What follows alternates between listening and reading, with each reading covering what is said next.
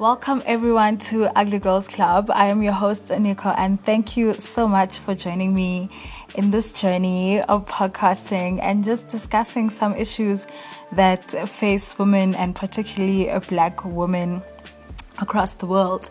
I would like to thank Carol for being part of last week's episode where we spoke about representation and what representation means as a practitioner in media. So I'd like to thank you, Carol, so much. And if you haven't listened to the episode, go right ahead and I'm sure you'll enjoy it. I was thinking about colorism. Well, it actually came up with skin bleach, skin bleaching. Why are people skin bleaching? And what's the cause of this skin bleaching? And then, of course, you think about, the history behind it. You think about colonialism, terms like white is right, whiter the brighter, lighter, prettier, and then you think about colorism and how that's a seed of colonialism, and then how skin bleaching has become such a pandemic and a seed really of colorism. Myself as well I have had an experience where I thought that I needed to bleach my skin, and I was 6 years old. I was like to my mom, I want to be like everyone else in my class, who at that time were predominantly white, and of course they were always favored. The black kids were always in trouble, for her, she was really stressed out. Of course, my daughter wants to be like a white person. She was extremely stressed, and to think about it, because she was like, no, you can't bleach your skin. Because I was like, when I'm older, I'm going to bleach my skin, make myself more even tone, because I've got a birthmark on my face. For some of you who don't know me, I have a birthmark on my face, on my leg. I was just like, I'm uneven, I'm like black.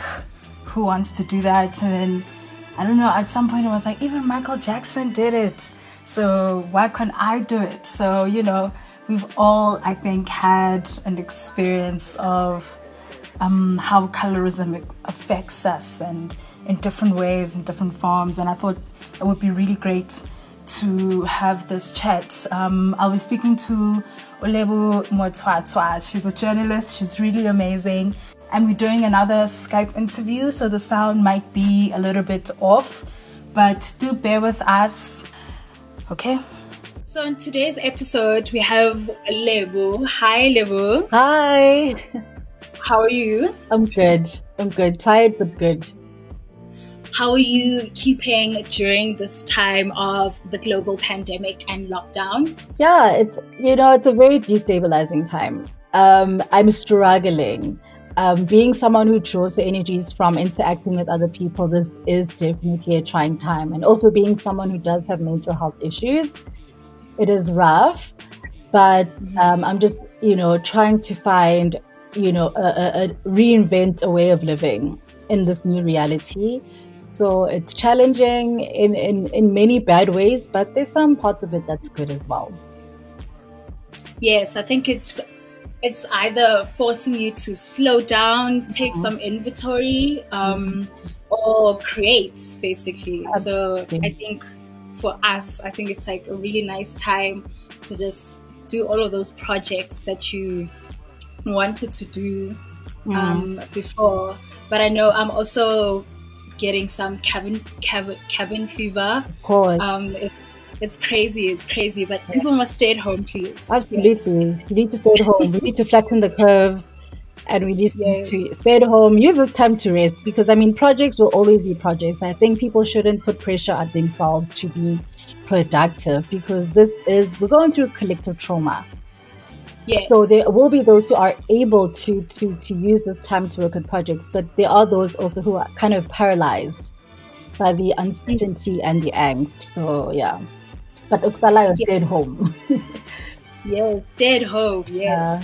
So we're going to go right into the topic. Okay. Well, actually, before we go into the topic, would you tell our listeners who is Zulebo? Would you introduce yourself? Who are you? Where do your talents lie? Your passions? What you like to do on a daily? Yeah. So, people call me Lebo. It's actually derived from Kelebogile. That's my full name. And I'm, a lot more people are calling me by that name now, Kelebogile. I am a writer. So, I have my 9 to 5 job where I work as a senior copywriter and content strategist. But outside of that, I'm a columnist. I have a column with a magazine called The New African. And I've been published in the Mail and Guardian once, So writing is my favorite thing to do. That's where my passion lies. And but in terms of the things that I write, I'm more of a creative nonfiction writer, and so I lean more towards nonfiction writing. So it's whether it's academic or opinion pieces, or like socio-political commentary. That's what I'm passionate about. I'm passionate about mental health awareness. I'm passionate about personhood. So, this topic that we are speaking about is something that I've thought about for a very long time. And it's actually something that I enjoy talking about. So I'm looking forward to the conversation. Oh, that's great. That's great. So that means let's dive right into it. Yeah. So as I said earlier on, we're going to be speaking about colorism, the seeds of colonialism.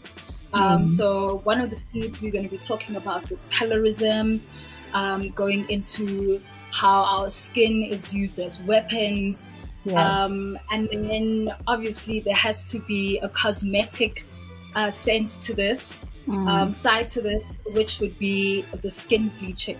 Yeah. So my first question to you, Leo, is to an average person, if you could describe what colonialism is, what that means to you, what that means in a global African sense. Yeah.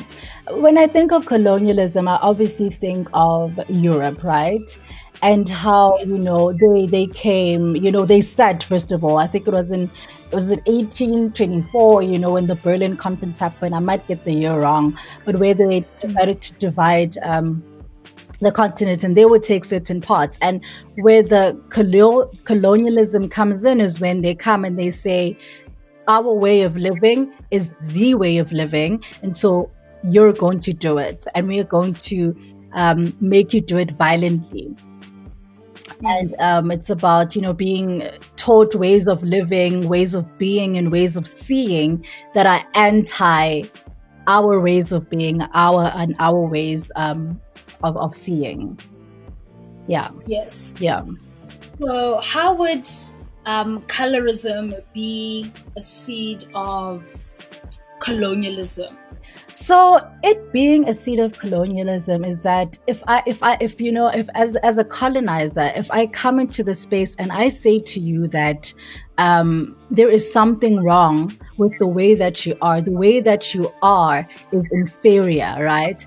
And everything that I do to you demonstrates that inferiority, and I do that over like 500 years, there comes a point in time where you start to see yourself through the eyes of that kind of like abuse, right? Of that identity abuse. Yes. And you internalize it, and then you kind of perform it. And for me, that's what colorism is. Colorism is a performance of this internalized kind of, colonialism or racism. And so I think that's how colorism is the seed of colonialism, because if I've been told that there's something wrong with you because you are dark, anything that is dark will be deemed inferior. So the closer you are to whiteness, the higher your status will be, or will be perceived.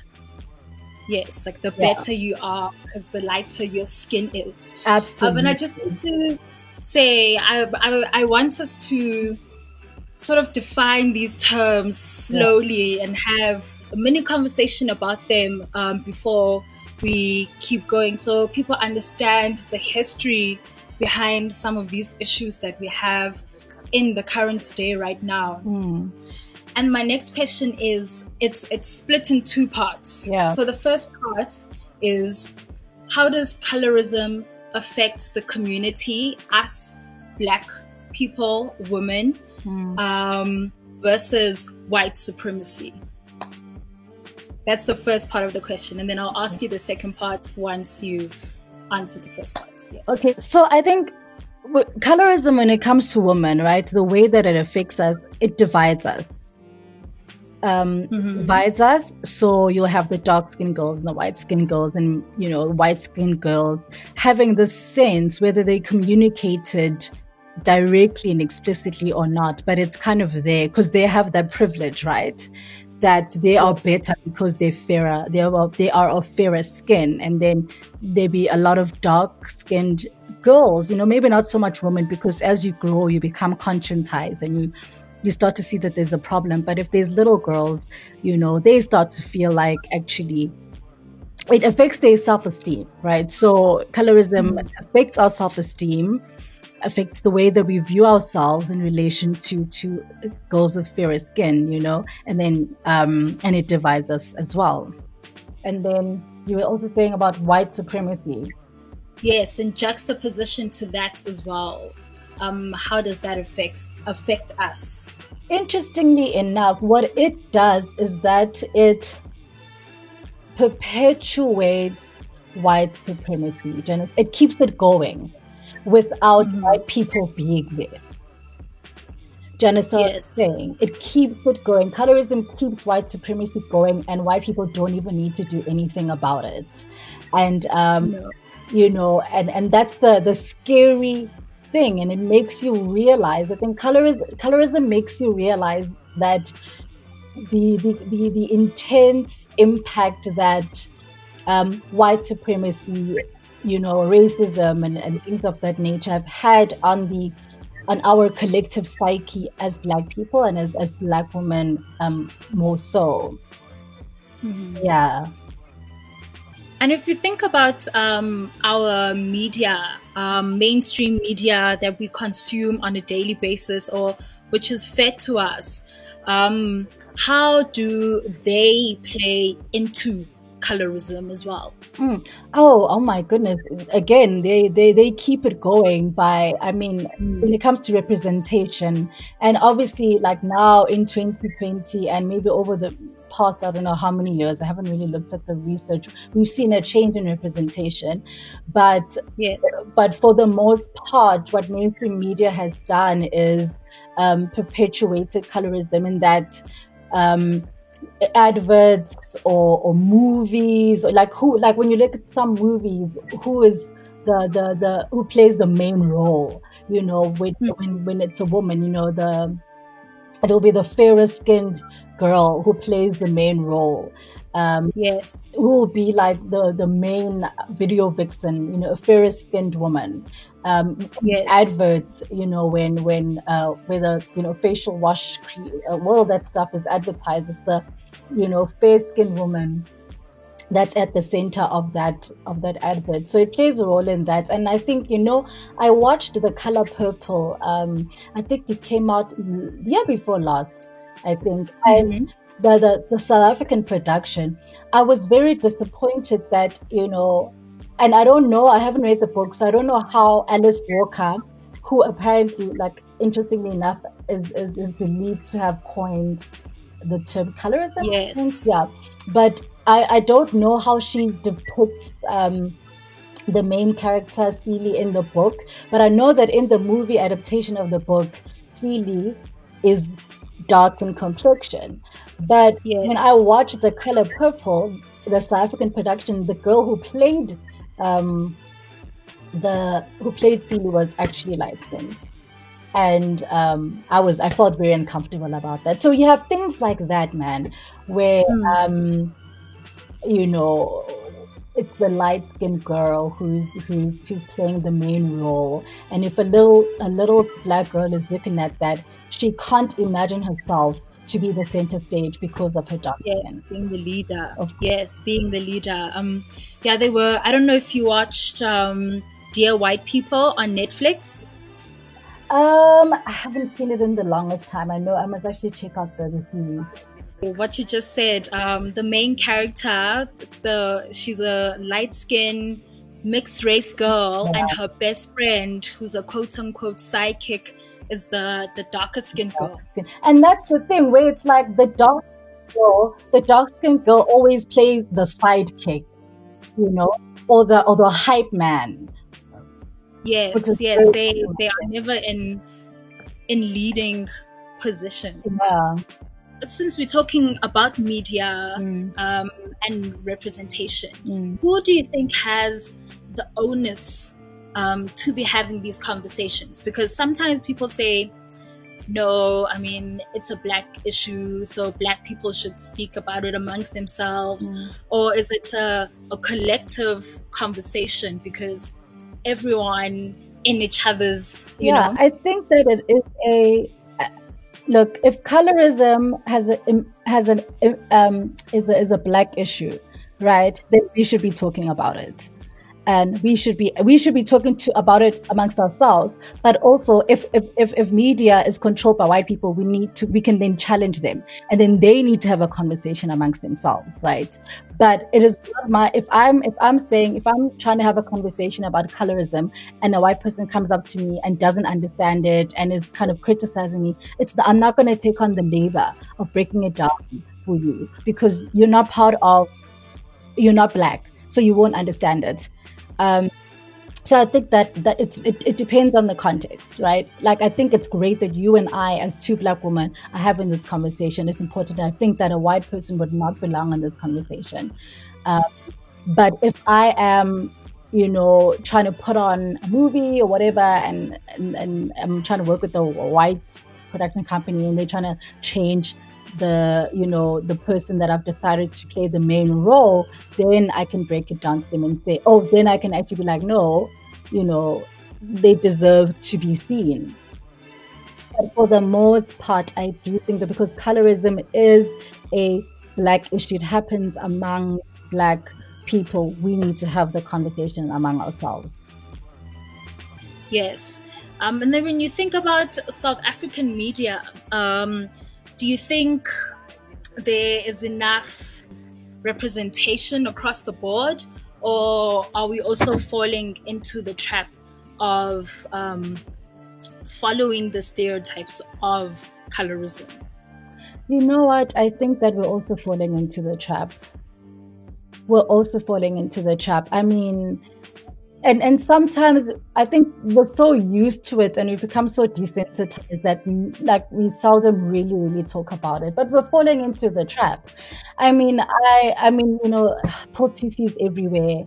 You know, at your point is like you just think of actresses that we know a lot of, or that we see a lot of in adverts because of their acting. They're fair skinned, and um, you know, yeah, it's we're also falling into the trap actually as Africans, and I mean it's reflected in there's this.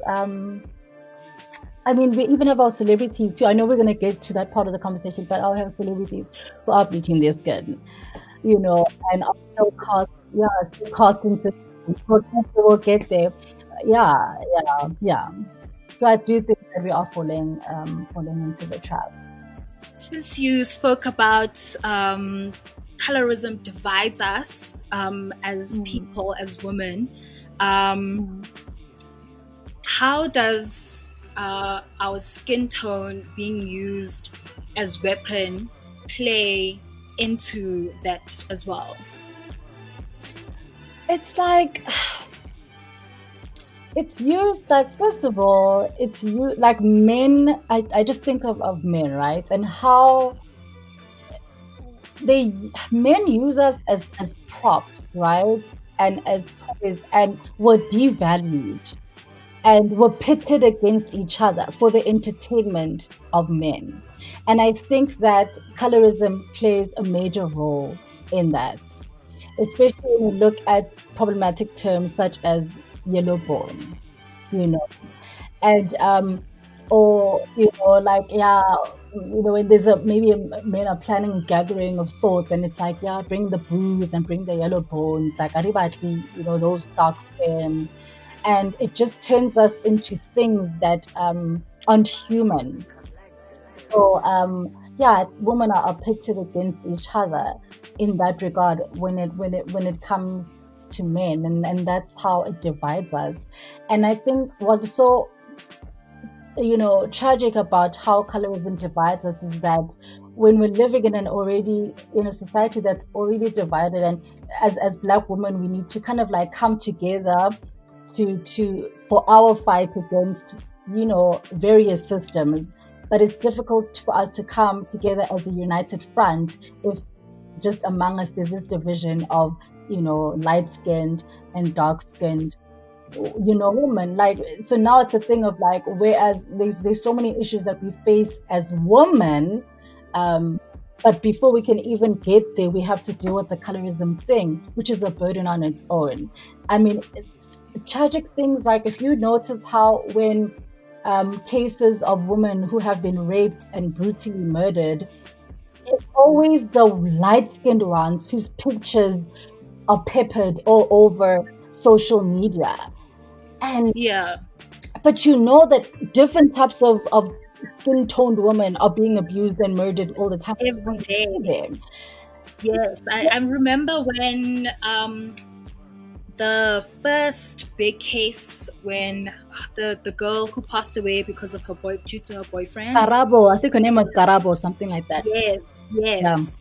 I mean, that made waves, like that yeah, blew up. Because at first it was she's missing, and then it became a conversation. I think a lot of people became scared and more worried, because they were like, oh my gosh, it's someone who looks like me, or someone I wouldn't expect yeah. to be getting stolen, Yeah. you know? Yes. You know what I'm saying? People are like, hey, but umuntu omuhle, like such a beautiful girl. How could this happen to her? And I'm like, what do you mean?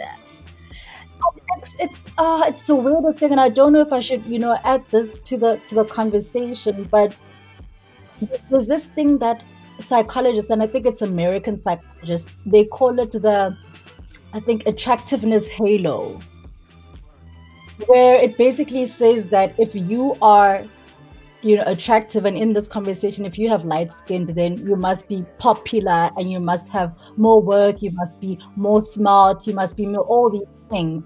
And that's exactly what is going on here. So because you are light skinned and therefore beautiful, how can this tragedy happen to you? You kind of like should be safe. Tragedy should only happen to ugly people. And just shows it's asinine. It's so asinine that that kind of stuff happens. And I find it very interesting, like in the age of access, that some of these things are still happening on a constant daily basis, Yeah, in small groups and yeah, bigger aggressions as well. yeah, It really startles me yeah. a little bit. Yeah, and I think it's also about, like, because we need these conversations to happen a lot more, right? These conversations about what colorism is, because if we can acknowledge it, then we can start to challenge it. And it's going to take a long time for people, for Black South African women. It's going to take a long time for us to unlearn. And I know people hate that word; they feel like it's always used, but it's the truth. We need to unlearn certain things. But these conversations aren't happening, unfortunately, where they should be happening. These conversations happen here between two very smart Black girls, inaccessible. Will a woman like Angaze Timbisa access this conversation? Do you know what I'm saying? And so these conversations happen amongst us Black privileged intellectuals, and we just go back and forth almost for our own entertainment, or as a form of like some kind of intellectual masturbation, when they should be happening, in communities where the sale of certain products is very, very, like, like it is booming. So it's about, besides the fact that these conversations should be happening, they should be happening in certain contexts. And the challenge is, how do we take them there without seeming as though we're making ourselves better and without dictating the way that people should think. It's challenging. To you, when was the first time you heard about skin bleaching, like ever in your life? My goodness, oh,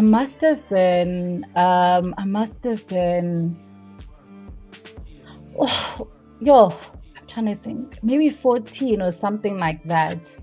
And and then it wasn't not skin bleaching as we're talking about it like now, where does it, but this idea of being lighter skinned. I mean, there's this product that my mom had and I started using it because she said it'll make your skin a bit lighter, and I wanted to be lighter because for a while I was called mnyamani, which means little dark, or blacky, the dark one exactly. Used it because I had issues with my own skin tone. I wanted to be lighter because I felt it would make boys like me, and I thought it would make me more popular and have more friends. So it was then, I'm pretty sure, like 17 years ago. And then years later, I don't know if I'm allowed to say a product's name, but then products such as Gentle Magic, started popping up and people started using it. So I was in my early teens when I started finding out about skin bleaching. Yeah. Yes, I was having a conversation earlier on with some of my friends, and I was because we were trying to decide the name of the episode. Yeah. And I was saying to them, growing up, I mean, all the time, in this class, it's ukunga. All the time.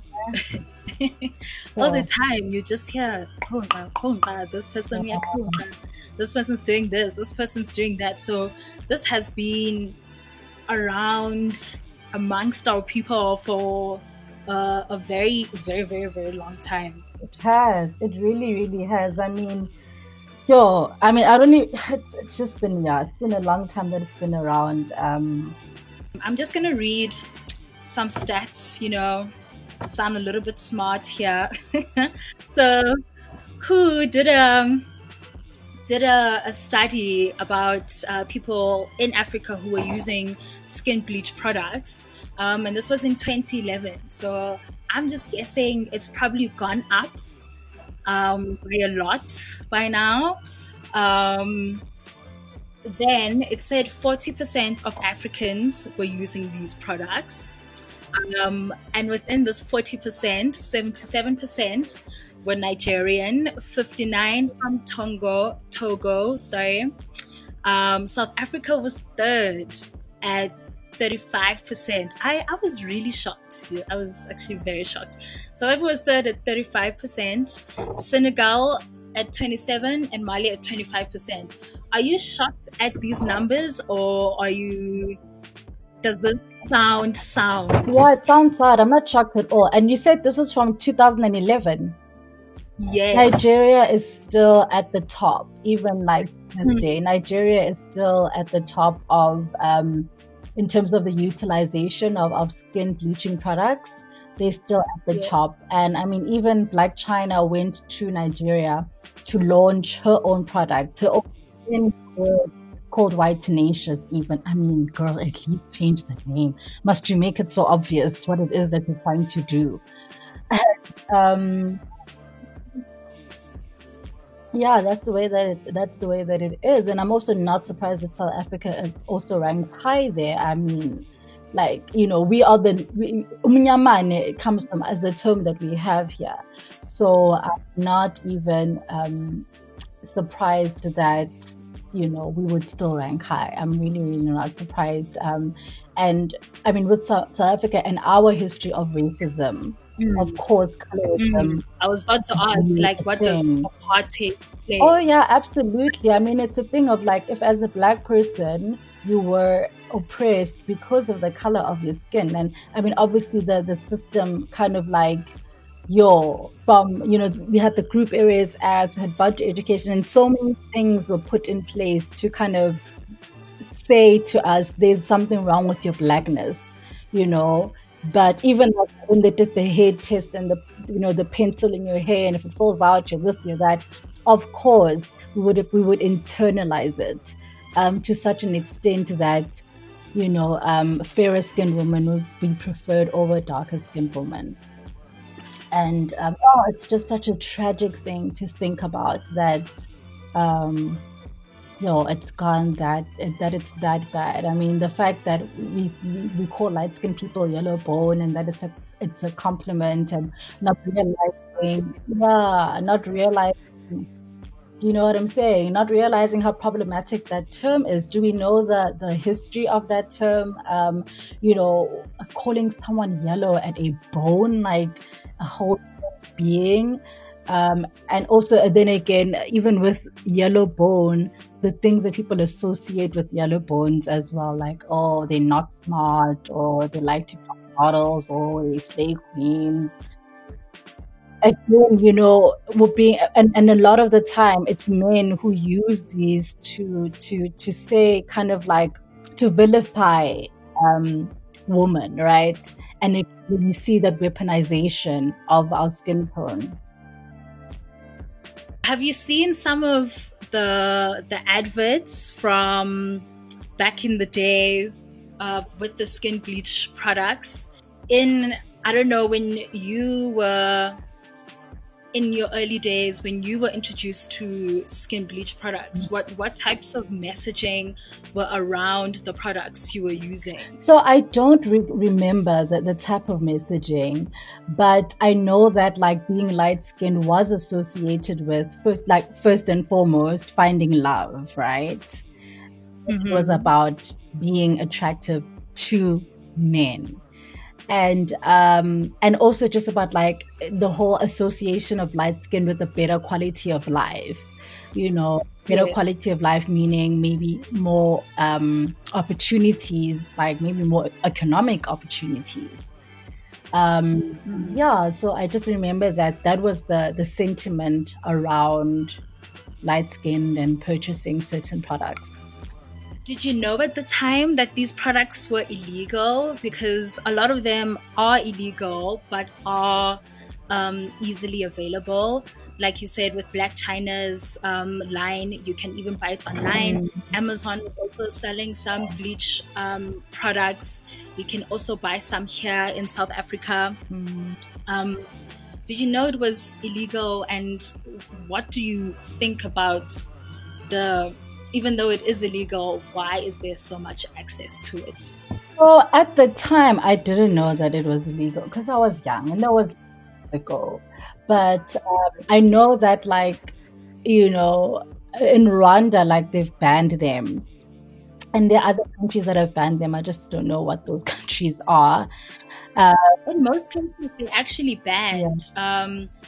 Because, I mean, skin bleaching is not just a black problem. I'm just using it for the purpose of this podcast. Even in India. But I guess, and people are still distributing them, like underground or in the black market or whatever. And I think that's why people, a lot of people who are out to make money really exploit people's desperation for whatever feeling we get from, or women get from, using these products. Whether it's feeling better about yourself, like, it's always deeper. It's always like within a socio anthropological or social like context, right? So, insofar as the context is socio anthropological, there will always be people to buy it. For as long as beauty and success and all those things are associated with light skin, people will go and they will find them. It actually saddens me, really. And do you think public figures that we have in TV, in advertising, different pockets, do you think they play a role also in the need for lightness? And I'm speaking of those who are actively seeking it. Of course, like, they make it worse, because obviously someone's gonna be like, okay, so Kanye Bao is bleaching her skin, and homegirl has got money, therefore I need to do the same. So they definitely aren't they're not helping with the problem. And I think her name is Chomi. I think she did the same as well. So, Mm-hmm. a lot of people will then associate success and lots of money with that. Um, I think that, look, every at the end of the day, every single human being has agency, so you can do whatever the hell you want. Yes, for But sure. if you are in the limelight as a public figure, especially where little girls are looking up to you, you have a responsibility. You can easily be like, look, I choose to bleach my skin, but I can tell you now that I worked hard to be where I'm at. My skin, the tone of my skin as like, even though like people probably choose it for movies because of it, but it's kind of, you've got to find a way to give a more empowering message, a better message that doesn't make little girls feel like, especially dark skinned girls, feel bad about themselves. So I think that people who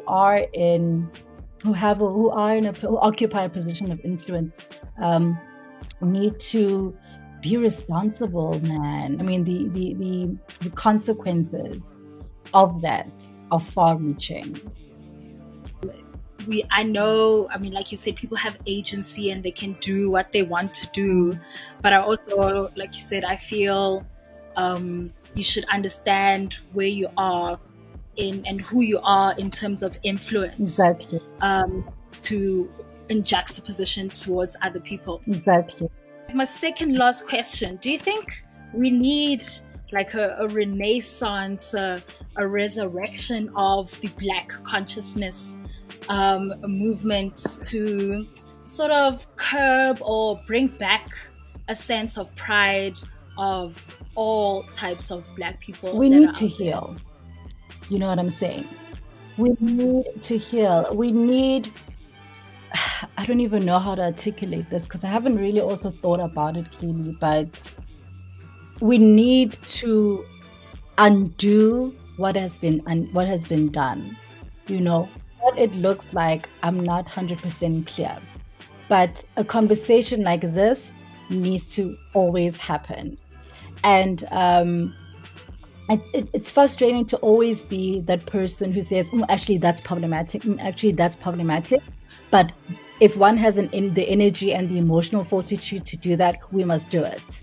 you know to say to someone, actually, you saying, "Oh, that girl is beautiful for a dark skinned girl," is very problematic. Why can't you just say you're beautiful, Umuhle, and that's it? Or also, sometimes let we need to also, like, keep on interrogating certain phenomena. That's what we can do now. Like, yes, we can certainly be like, remember the words of Biko when he said A, B, and C, but that, and I'm not saying that like his that discourse is not relevant right now, because it is timeless. But what is the discourse for right now and the things that we are facing right now? uh, so we need to interrogate things. And I was thinking about something else now. I mean, we also need to interrogate the fact that, like, well, my view anyways, and I stand to be challenged, but when a lot of the time when someone tells a dark skinned person that they're beautiful, and when they tell a light skinned woman that they're beautiful, it's not the same sometimes. Because what I find with dark skinned women, when we say, "Oh, you're beautiful," it's like, "Oh wow, what a shock, like, how are you so dark and beautiful?" Or it's a form of, like, of fetishism. You know what I'm saying? Or we're exoticizing this, like, dark skin girl. But when you tell a light skinned girl that they're beautiful, it's like, because you are light, you are beautiful. Like, it's almost like ngeke ubone umuntu omhlophe omnyama. Do you know what I mean? And so we need to interrogate them, also, especially because it always only applies to women. Whereas with guys are allowed to be dark, and don't nobody say nothing. Whether they're light or dark, like, guys can be attractive, across the board. So I think that we need to be interrogating these things, and not be afraid to be challenged, and not be afraid to learn, and not just accept the status quo. But having said that, I do acknowledge the fact that that is exhausting. That is exhausting to be always like, oh, this is problematic, when there's so much already that is being problematized, like white privilege or male privilege or heterosexual privilege. There's so much that is already going on that it can be very exhausting, to always be decrying what's happening in society. Yes, but that's why I think it's a collective thing that Yeah, we all need to be involved in. yeah, We don't have conversations by ourselves, like yeah, you said earlier on. yeah. So I think it will take time. Oh, it Um, definitely for will. It will definitely take time because, you know, because a lot of the time, if someone, doesn't feel, or if someone, like, let's say, I'm sure there's a light-skinned girl who thinks they're beautiful because they're light-skinned, and if you say to them, well, do you know that the reason why you think you're so beautiful because you're light-skinned is because of A, B, and C, is because of this, like, history of colonialism and racism, and and problematic hegemonic beauty standards, or whatever. They'll be like, what are you even talking about? Yeah. It's like an argument that I once had with someone about hair. And because years ago, I wrote a paper called Decolonizing Black Hair. And I was telling them that, Mhm. like, the fact that, some people prefer straight hair to not so straight hair, there's a history there. And they were like, it's like agency. Da, da, da. I'm like, no, I'm not disputing that. I'm not saying that where that comes from, where a certain aesthetic is valued over another, it is historical, you know. And so I think understanding the history of things and having it will allow us to have a constructive conversation, and then we start to challenge them, and then slow by slow we'll start to heal and look at ourselves in a different way. And I think it's also getting better when I look at, like, I always have hope when I look at my younger cousin Mhm. and her friend group. Yeah, Um, it seems like a new, different era of girls. yeah, So I think it's yeah. exciting. There's definitely hope. So I think we could stop there. I think that's a really good point to conclude at, unless if you want to add something else. No, I think that, on my part, I think I've mentioned everything was on my talking points, and I'm just, thank you so much for having me to discuss this. Like, thanks, I really enjoyed it, and I think that next time, I mean, I wrote an article about this. We can talk about the whole notion of melanin magic, concerning Yes. black people with albinism. To Ooh, not okay, go. that's a good one. Yeah, Yes, yeah. So I think that's also a very important conversation to to talk have about. for sure. Blackness is a reality, is an existence. It's not only got to do with the color of our skin. Yes, Um, yes. It's like they say they want to be black, but being black is different. like, Yes. what does it what and I think that will be a heavy question, a very, what does it mean to be black? I Mm, think that's mm. another conversation that is worth having. Yes, no, for sure. In future, I'm sure we will have the opportunity to do so. Yeah. Are you on social media? Can anyone find you anywhere? Yeah, I am on social media. On Instagram, it's _ wounded resilience, and then on Twitter, it's at Kile Miracle. Kill a miracle. Yes. Cool.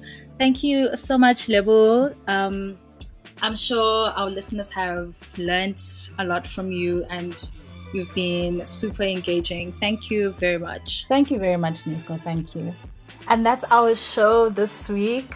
I really hope you enjoyed our conversation.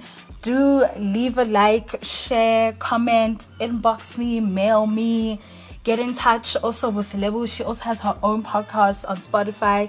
So do look out for her. I'm going to leave links on the description for those who want to get to know her a little bit more.